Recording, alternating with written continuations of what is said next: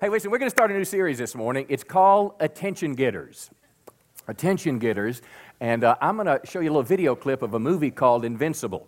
It's a true story, kind of a sports movie, kind of a, guy coming from the bottom of life, doesn't have a job, wife leaves him, and he becomes a professional football player. So kind of look at this, and we'll use this as a launching point for this series, Attention Getters. Before I take your questions, I'd like to make a quick announcement. This coming Saturday, at Veterans Stadium, at 9 a.m., the Philadelphia Eagles will hold open tryouts. We're open to all comers. It's open. So This guy's out of his mind. Yo, Vince, what do you say? What? You're faster than half those guys anyway. Come on, give it a shot. 6'4". Let's go, gentlemen. Find another gear. They do know they're supposed to be running, right? 5'7". Next. See? How we doing? I've seen glaciers move faster.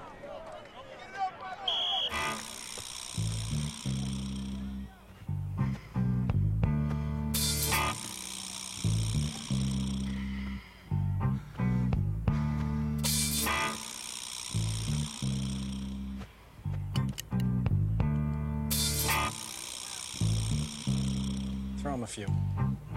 Feeling alright. I'm not feeling too good myself. Feeling alright. You gotta be kidding me with these knuckle sticks. Can I please let these guys go? Yeah. Thank Go you. on.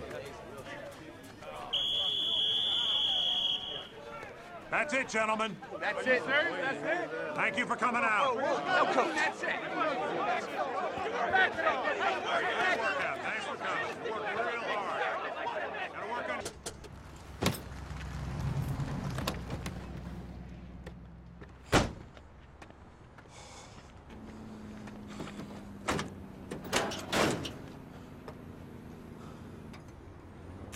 Great. Give me a break.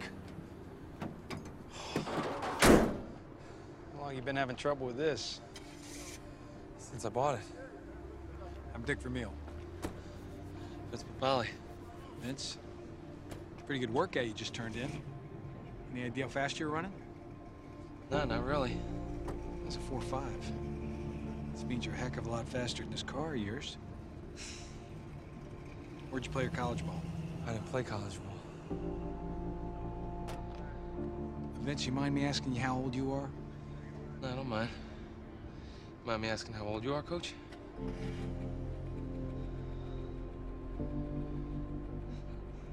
Believe it or not, new head coach Dick Vermeil has decided to invite one person and one person only.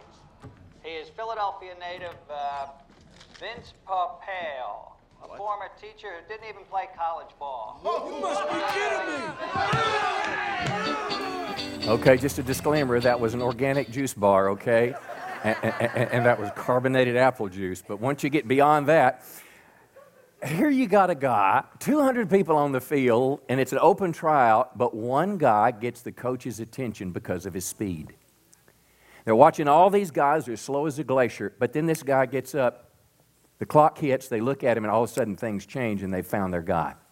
Now, I want to suggest to you that in the very same way, we can get God's attention, come on, for God to pick us to do things in life, for God to bless us. You see, when we look in the pages of the Bible and you look at life, you think, well, maybe God chose certain people by accident, or maybe because it was their mother, their father, or maybe because of this, or they went to school, whatever the case. But can I tell you, God uses people, God blesses people, because we get God's attention by the things that we're doing. And in this new series, Attention Getters, I'm going to profile some people in the Bible, some obscure people in many cases, but some guys that kind of stood out in the crowd and got God's attention to do some great things in their lives because of certain choices they made and decisions that they made in their life. So this series is called Attention Getters. It's going to help you be successful in your life. It's going to help you do some things to kind of get that 4 or 5 when you're, quote, running the Christian race to get God's attention in your life. Now this morning we're going to be talking about a guy named Ananias.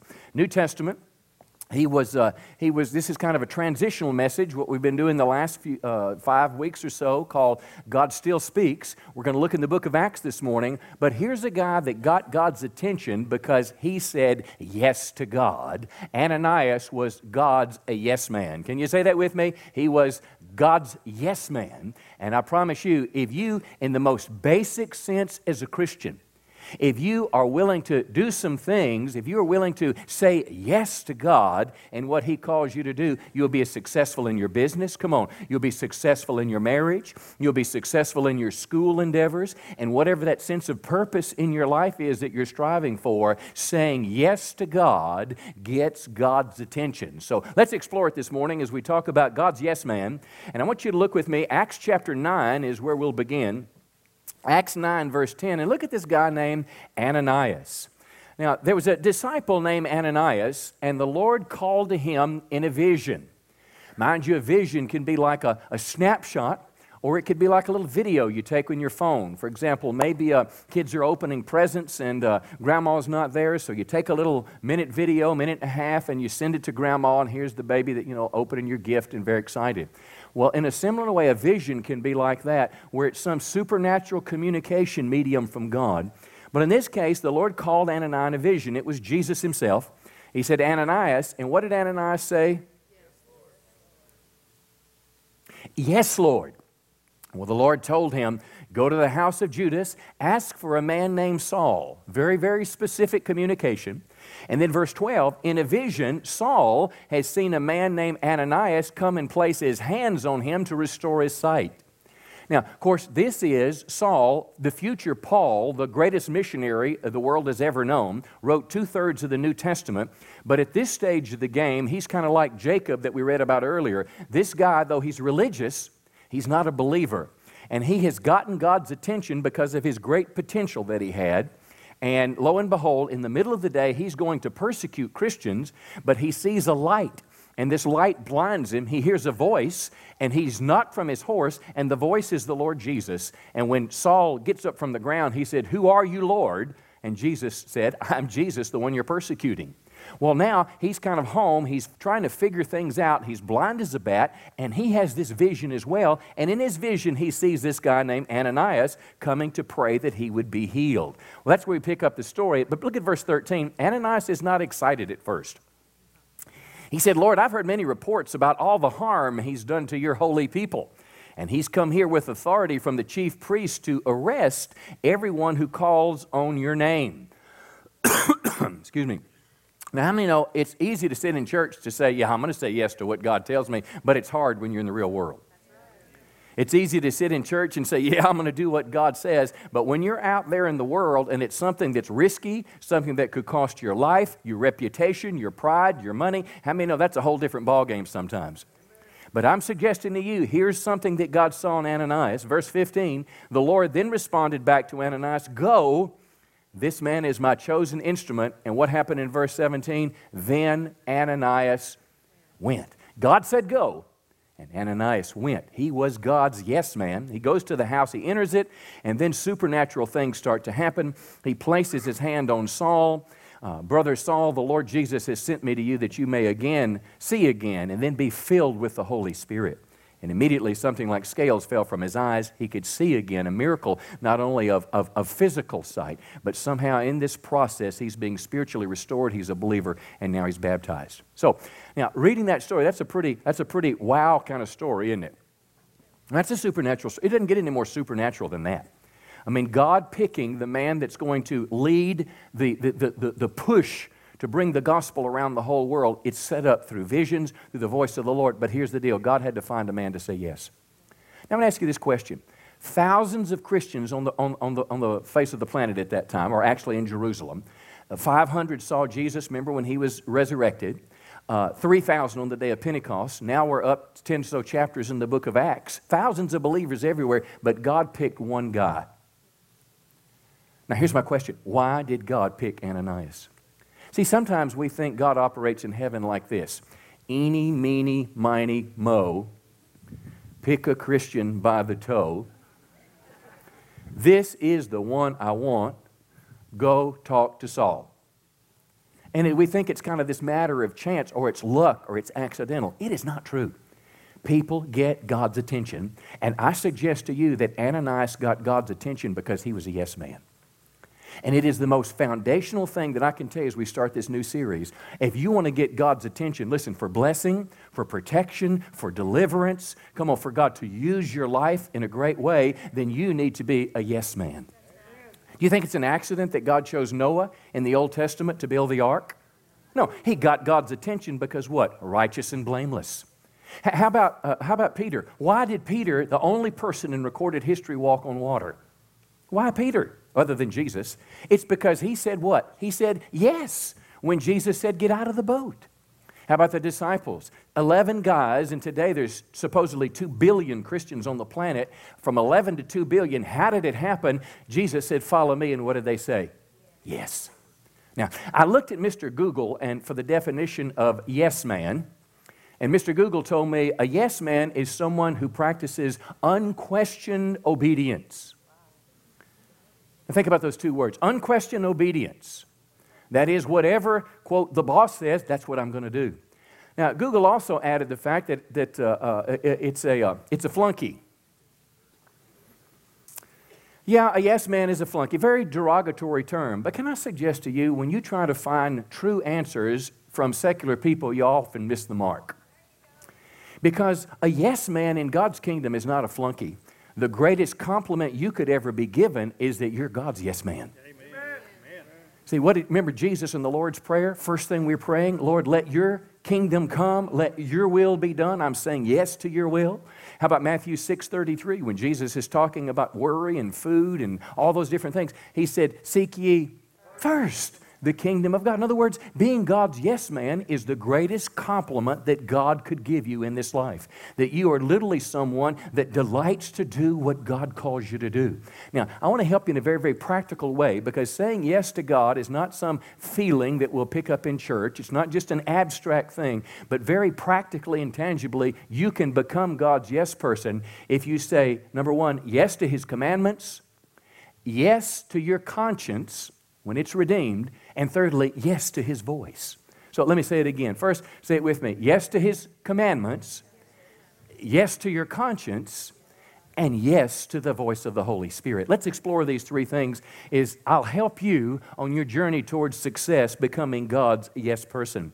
Now, if you're a young person here and you're saying, my life's in front of me, my career is in front of me, I'd like to, have a nice house, drive a, nice car, nice truck, I'd like to have nice things, vacations, blah, blah, blah. I want to have a career, I want to make a difference in my life, I want my life to count and matter to something. Don't you think it makes sense that if you could plug into God's plan, you'll have more and be more than you could ever do on your own? I mean, doesn't it make sense that the God who created you has a plan marked out for you? And if you want to find happiness in life, stay with me now, if you want to have purpose in life, do you think you can find it anywhere else apart from God's perfect plan?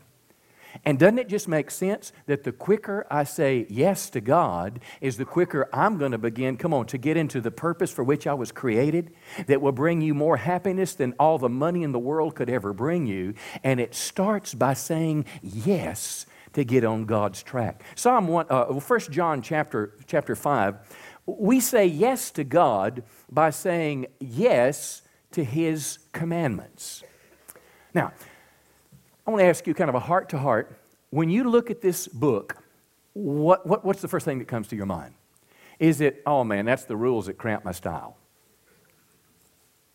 It keeps me from having fun. It's too constricting. Or when you look at this book, does it show you the way to make God happy? Come on. And does it show you the way to have a blessed life? I'm telling you, it's two very, very different outlooks. For some people, and that's the way I used to look at it, is this was the thou shalt nots. And God's this meaning in heaven. But the other way that you can look at this book is this is the way to show how I can make Him happy and how He'll bless my life. Come on. Because the happiness that the world offers us is a false happiness that's not lasting. And you see, where this starts on this side of the equation is it starts with relationship with God. And hear me now. I used to think Christianity was about rules, but Christianity is not about rules. Christianity is about a relationship with God. You see, I don't do what God says because I'm just scared of Him, though the fear of God is a good thing. I follow God because it makes Him happy and it makes me happy and it be at peace when I'm following Him. Now listen to what the Scripture says. 1 John chapter 5, verse 3. It says, loving God means, stop right there, don't read any farther. What does it mean to love God? I mean, people all over the world, listen, everybody in the world wants to go to heaven, right? I mean, I don't care what kind of life they live. Even the gangsters, come on, when they have their funerals and they go by the caskets, you know, he's going to be in a better place now. I mean, everybody wants this relationship with God and love God, but the Bible tells us what it means to love God. It says this, it means, say it with me, keeping His commandments, and His commandments are not burdensome. In other words, it's not a bummer. It's not just rules. It's not the thing that I have to do, but it's the delight of my heart to walk with God. Now, let me compare this if I can.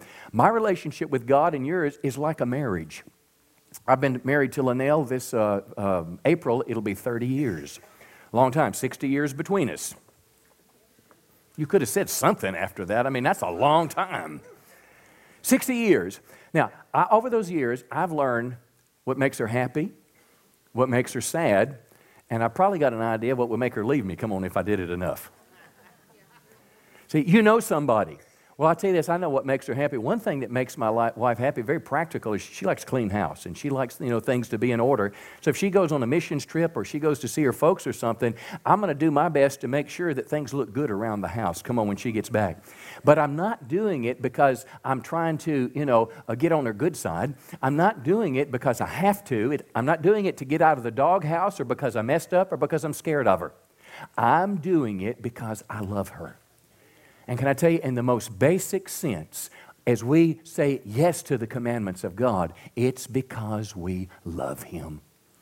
Listen, the psalmist, Psalms 119, he said this. He said, oh, how I love your instructions. He's talking about the Bible. The longest psalm in all the Bible is about this book itself. I love your instructions. I think about them all day long. Your commands give me an edge on my enemies. They never become obsolete. I've even become smarter than my teachers since I ponder and absorb your counsel. We're talking about the Bible. I watch my step, avoiding the ditches and ruts of evil, so I can spend all my time keeping your word. I never make detours from the route you laid out. You give me such good directions. And I'm telling you, if you want to get the edge, if you want to get God's attention in life, start by saying yes to His commandments. Come on, give the Lord a good hand this morning. Now, let me give you another one. The second way that we say yes to God is saying yes to our conscience. Now, stay with me now. I'm talking about a redeemed conscience that I'll explain. Now, our conscience is simply an inner voice. It is an awareness of right and wrong, a consciousness. And how many know everybody's got a conscience? Everybody has one. Let me give you an example of how this works across the continuum. When my daughter Rebecca, who informed me that the toilet papering was not about me, it was about her, she said when she was 5 years old, we were on family vacation, and we were with my wife's folks, and they had a little lake house, and we'd been fishing. And I caught this nice catfish. He was about 8 or 10 pounds, and that's pretty nice. That's not as nice as that show Mudcats. Now, anybody ever watch that show? Where they catch fish with their hands? How many people would like to do that? Let me see your hand here. No, I want to see real high. You'd like to catch fish with your hands. I want to see who needs medication in the service this morning. All right, there's probably about 10 of you out there. Well, anyway, we catch this fish, and I've been talking all day about having a fish fry, and she is so excited because she likes to go wherever, Catfish King, and eat fish. Well, I took my fillet knife, and when I began to cut that fish, she said, "Daddy, no, you're killing him." Okay, now why did she say that? Because her conscience, her sense of right and wrong, I was taking the life of the fish. Okay? Now, I want you to think, let's move to the gangster movie that you watch, and the gangster just kills this guy like it's no big deal, then drinks the cup of coffee he left on the counter, and he looks at his friend and says, "That's just business, come on, let's go have lunch." Now, how can that man, he has a conscience, but what he's done is he's defiled his conscience. Come on, he's corrupted his conscience. He's hardened his conscience, and he's lost the sense of right and wrong. In Rebecca's case, she had to kind of be upgraded a little bit in terms of how food comes about, that God provided food for us. Are you with me today? But the conscience is a sense of right and wrong. And here's the deal. For the Christian, your conscience can be shaped by the Word of God and by the Holy Spirit. And when it is, it's a reliable guide. Now, let me give you a scripture. Romans chapter 9, verse 1.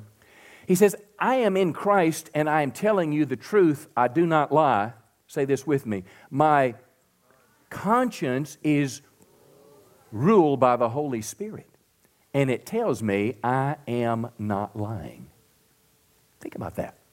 My conscience is ruled by the Holy Spirit. Now, I got to be honest with you. I can't figure out sometimes the voice of my mind when I'm thinking thoughts. I've got my conscience inside here somewhere. I've got emotions and desires. And somewhere in this, the Holy Spirit speaks to me too. How many know this kind of inner world that we live in, it's kind of hard to dissect, but everybody knows that it's real and we know what we're talking about. You know, the sheriff knows that when somebody will oftentimes turn themselves in after committing a crime years earlier, why? Because their conscience bothers them. See, so this is a sense that God has given us to show us right and wrong. It's the thing that hopefully operates in your life when you go in the store and they give you too much change. Come on, you got an extra $10 bill and you're walking out of Walmart saying, thank God the wealth of Walmart was laid up for the just today. No, that's not the way you get Walmart money. You buy their stock or you work there. A conscience would say when they put too much money in your hand, would say, you know what, this is not mine. This was too much money. See, why is that? That's God's sense of right and wrong. Now, here's the danger, and I want you to listen to me in this. You can harden your conscience. You can harden your heart, as the Bible would say. The Bible tells us in Titus 1, it says, verse 15, to those who are corrupted and do not believe, nothing is pure, but their minds and their consciences are corrupted. You can corrupt your conscience just like the gangster justifying his murder. Titus tells us as well, he says, 1 Timothy 4 rather, liars whose consciences are what? Seared. Remember your old tough man movies, you know, where you're seeing Rambo and John Wayne and they get shot or cut or something and they're at the campfire and they take an old branding iron or a piece of steel and they're bleeding and they just go slap some iron on it. And you just hear that little sizzling sound. Well, what have they done? They cauterized the wound, but they seared it so it stops bleeding. And when you say no to your conscience long enough, it stops bleeding too. See, that's why sin, when we repetitively sin, that's why our conscience no longer bothers us. You remember when you first started doing something, how you were aware it was wrong? Your parents had told you, you felt it was wrong inside, but because your friends were doing it, you pretty much did it enough times where now you do it and it doesn't even bother you? How many understand what I'm talking about? About 6 honest people. The rest of them are lying there. You know, come on. I mean, they're just liars in this room today. Because every one of us know what that's like. But what I'm telling you for the Christian, our goal needs to be to have a clear conscience. Look at Acts 24:16. He says, I always take pains to have a clear conscience towards who? Towards God and to man. And I'm telling you, if you will let that be your goal, that I want to have a clear conscience, that's why you can sleep at night. Come on. Because your conscience is clean towards people. And if you will resolve in your heart today, I'm going to allow the Holy Spirit and the Bible to shape my conscience. And when I mess up, now listen, when I mess up, which we all do, how many know the Scripture tells us that? The Bible says if a man says he has not sinned, he's lying, he's deceiving himself. But when I sin, I don't run away from God, I run to God. You see, it's when I say, Holy Spirit, just ignore it, just la, la, la, la, la, la, la, that's when you'll harden your conscience. But when you've messed up, if you'll go to God right in the middle of it and say, Lord, I want to ask you to forgive me. My flesh may be enjoying this, but I know in my heart of hearts what I'm doing is wrong, and I want to ask you to forgive me. Come on. And I want to ask you to help get me out of this ditch. I'm telling you, you'll keep your conscience fresh and alive, and you'll end up with a clear conscience before God and man. And if you want to get God's attention, come on, be somebody that says yes to the voice of a redeemed conscience. Give the Lord a good hand this morning. Let's look at one more. Acts chapter 9. We say yes to God by saying yes to the voice of the Lord. Now, this is our text again with Ananias, but let me condense it a little more, and I want you to stay with me on this. Acts chapter 9, verse 10, there was a disciple named Ananias, and the Lord called to him in a vision, Ananias, say it with me, yes, Lord. He answered, and the Lord told him, go and ask for a man named Saul. And the Lord Ananias answered, I've heard many reports about this man and all the harm he has done to your holy people. But the Lord said to Ananias, go, and Ananias went. Now, here's the point, saying yes to the voice of the Lord. How many know we have got to be willing to act and willing to take a risk? See, now, let me tell you a little story, true story. When I was in high school, I was a quarterback. And the first game of the season, I remember it was a really tight game. And we were, the coach was trying to find a way to kind of break the game open. And he called a pass play. And I remember the guy came out on the field, and before the play started, it was an offside, so there was a penalty, and we got 5 yards. Well, after the penalty, I called a running play. And we didn't make it, and of course, we had to punt the ball. And when I went back to the sidelines, the coach was livid. I mean, he's saying, what is wrong with you? The tight end was wide open. It was just a little down and out, and it was right behind the linebackers, and I just dropped my head in shame. I wouldn't say anything. Well, now I know as an adult, the problem was I was unwilling to take the risk because I didn't have confidence in my ability. And I want to suggest to you, you've got to be willing to take the risk with the voice of the Lord. See, Ananias, listen, he knew that Christians were being killed because of Saul of Tarsus. That was a fact. But yet, God was calling him to face the fact and do something that was uncomfortable to him. Basically, what God was saying, I'm the coach of this team, come on, and what I want you to do is I want you to throw the ball and leave the results to me because I can see the playing field way better than you can. And that's exactly the dynamic that was going on. And I want to suggest to you the same thing works in our life as well, that you and I have got to be willing to throw the ball when the Holy Spirit prompts us to do something. Now, it's easy to sit here in church and say, oh yeah, when God talks to me, I'm going to do it. But when you get out in the world, let's say you're in the mall and you're just walking down the mall and, you're headed towards a little pretzel place to get you a pretzel. I mean, that's the only reason I'd go to the mall. I hate to shop. I got a couple amens. I got scowls from the ladies. But anyway, you're going to the mall, and all of a sudden your eye catches somebody across the mall. And I'm not talking about girl watching, okay? I'm talking about you see a person and you get the burden of the Lord. Let me understand what I'm talking about. You don't know them from Adam, but you just feel drawn to them like you're supposed to pray for them, like you know there's some trouble in their life. Or maybe you feel God showed you something specific, a family problem. Last week before our Saturday night service, one of our leaders said, I just feel like there's going to be somebody struggling with suicide in the services. And, we offered that prayer venture. I mean, that's a pretty big thing to stand up and say, much less to respond to. Well, after the service Saturday night, I'm leaving, going down the side aisle, and this person reached out to me and said, I was the person you were talking about suicide. And we were able to make a connection, a prayer with them, help them get back on track, and they were in church last night. Now, how many know God is the coach? And what God wants us to do is be willing to throw the ball. And when the Holy Spirit says, I want you to do something, how many know you've got to be willing to do it? You've got to be willing to say yes to God. How about praying? Maybe you've been praying about something and you feel like you know what the Lord said to do. Then the question is, am I going to do it?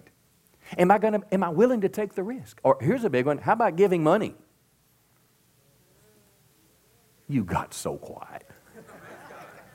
Let's say you get up and you're on your way out, you've said hello to your friends and all that, and you're just about to walk by the back door, and your eyes fall on this person. And they don't look poor or anything like that. They have a need, but God prompts you, is nudging you. I want you to give them that 20 or that 100 in your pocket. Is that easy to do or is that hard to do? I'm suggesting to you that Ananias said yes, simply because God was calling him to do it, and that's what got God's attention. I'll tell a story on myself here. It's kind of funny, but it's kind of embarrassing. A number of years ago, I was at Christmas time, somebody gave me a $100 bill. I mean, that's a nice little present. You got the pages already folded back in the Duck Hunters magazine. And anyway, I'm kind of ready to pull the trigger on this thing. And it was on Thursday, it was a Wednesday night. And on Thursday morning, before I had a chance to call, 1-800, send my stuff, I was with some preachers, and it was a little pastor's prayer meeting, and they were just going to go around the circle, and one of them shared about his daughter in Houston, and she was going through a divorce, and the family pain, and all the trouble and everything that was going on. And I just heard this voice inside, give him that $100 to help his daughter. And I said what you would probably say, get thee behind me, Satan, for thou savorest not the things of duck hunting, but thou savorest the things of the kingdom.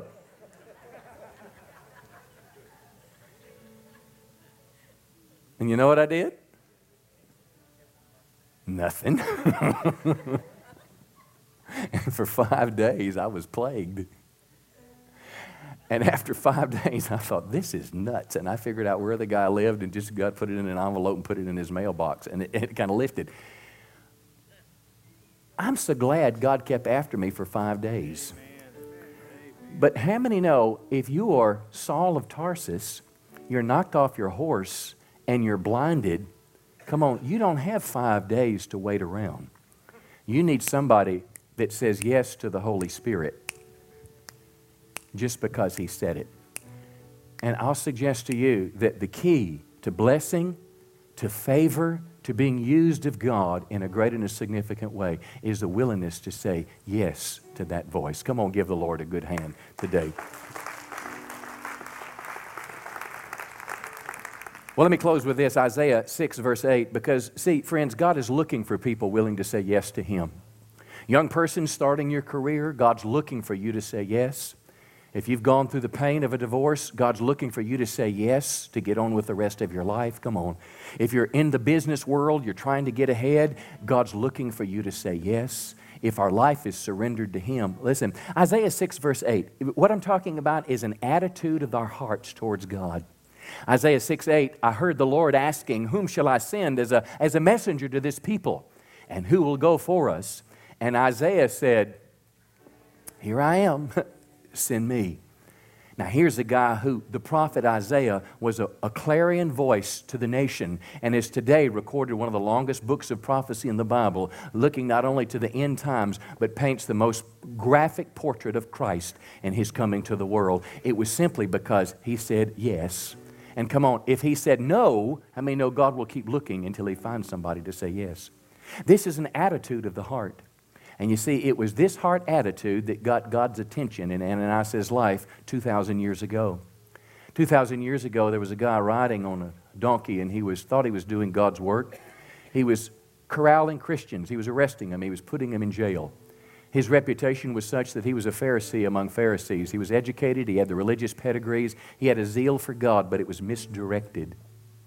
And God looked at his life, and God says, I see great, great potential in your life, and I'm going to put a pause in your life. And God stopped him, and he was knocked from his horse, and his name is Saul.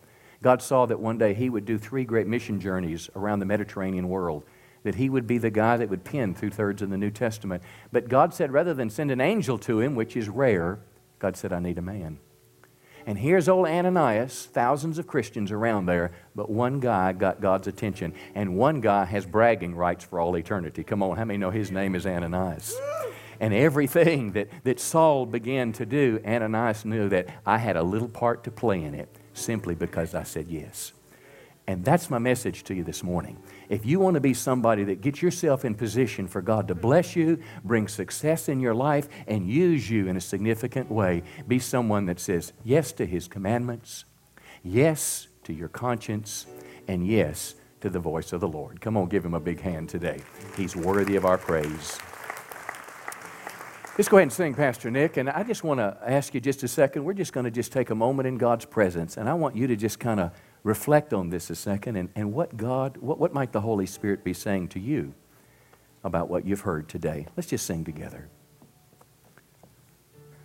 Take this offering that I bring, humbly I fall on my knees to proclaim your everything. My life's nothing without you. Take my hand and lead me through. You are my sustaining love.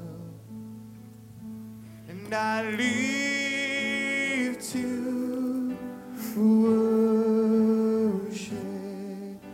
you.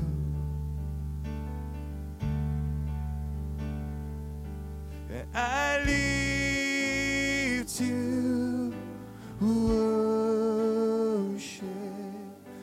you. Come on, just stand to your feet as we just make a prophetic step to say yes to God.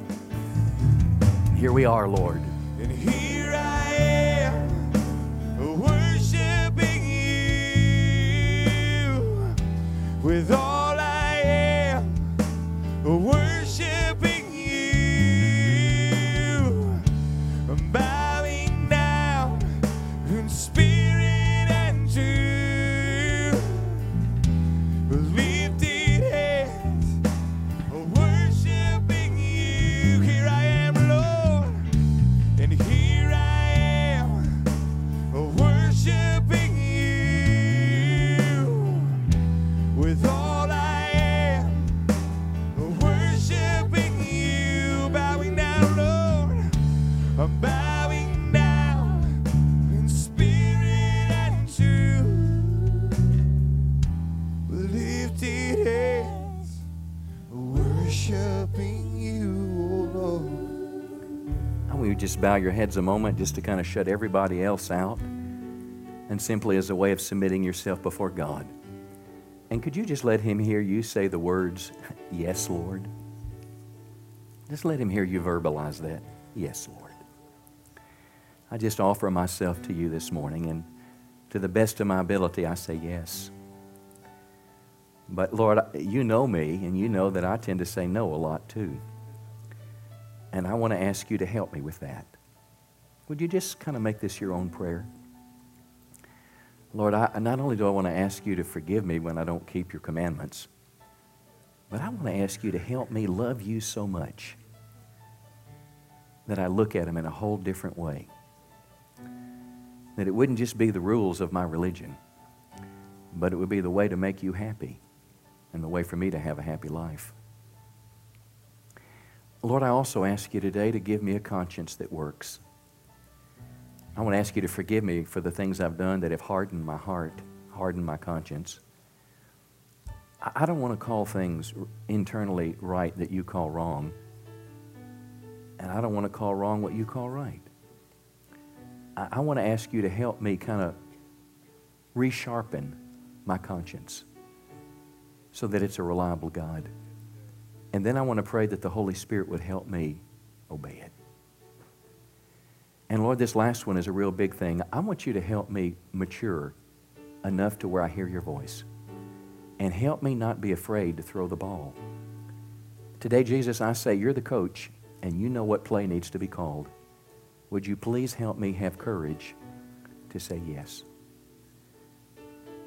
And I just ask you now to fill me with your Holy Spirit. Come on, lift your hands to heaven with me. Say, God, just fill me afresh with your Spirit. Just fill me afresh. If I'm like a glass of water, Lord, I don't want to just be a quarter full or half full. I want your Spirit just to have full measure in my life.